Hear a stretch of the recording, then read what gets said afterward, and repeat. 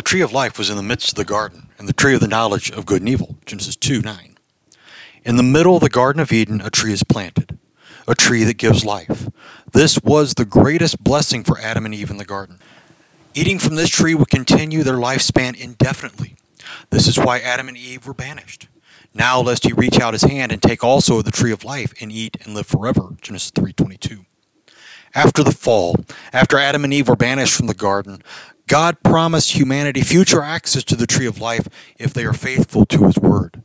When St. John sees the New Jerusalem descending from heaven, the tree of life again stands in the middle. It bears new fruit each month. Its leaves are for the healing of the nations.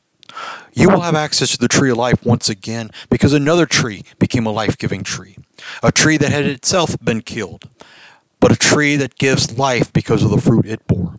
The beaten and bloodied body of our Lord Jesus Christ. The blood he shed, both down the trunk of the tree and out of his side. These fruits give you everlasting life, life with your Savior without end. Amen.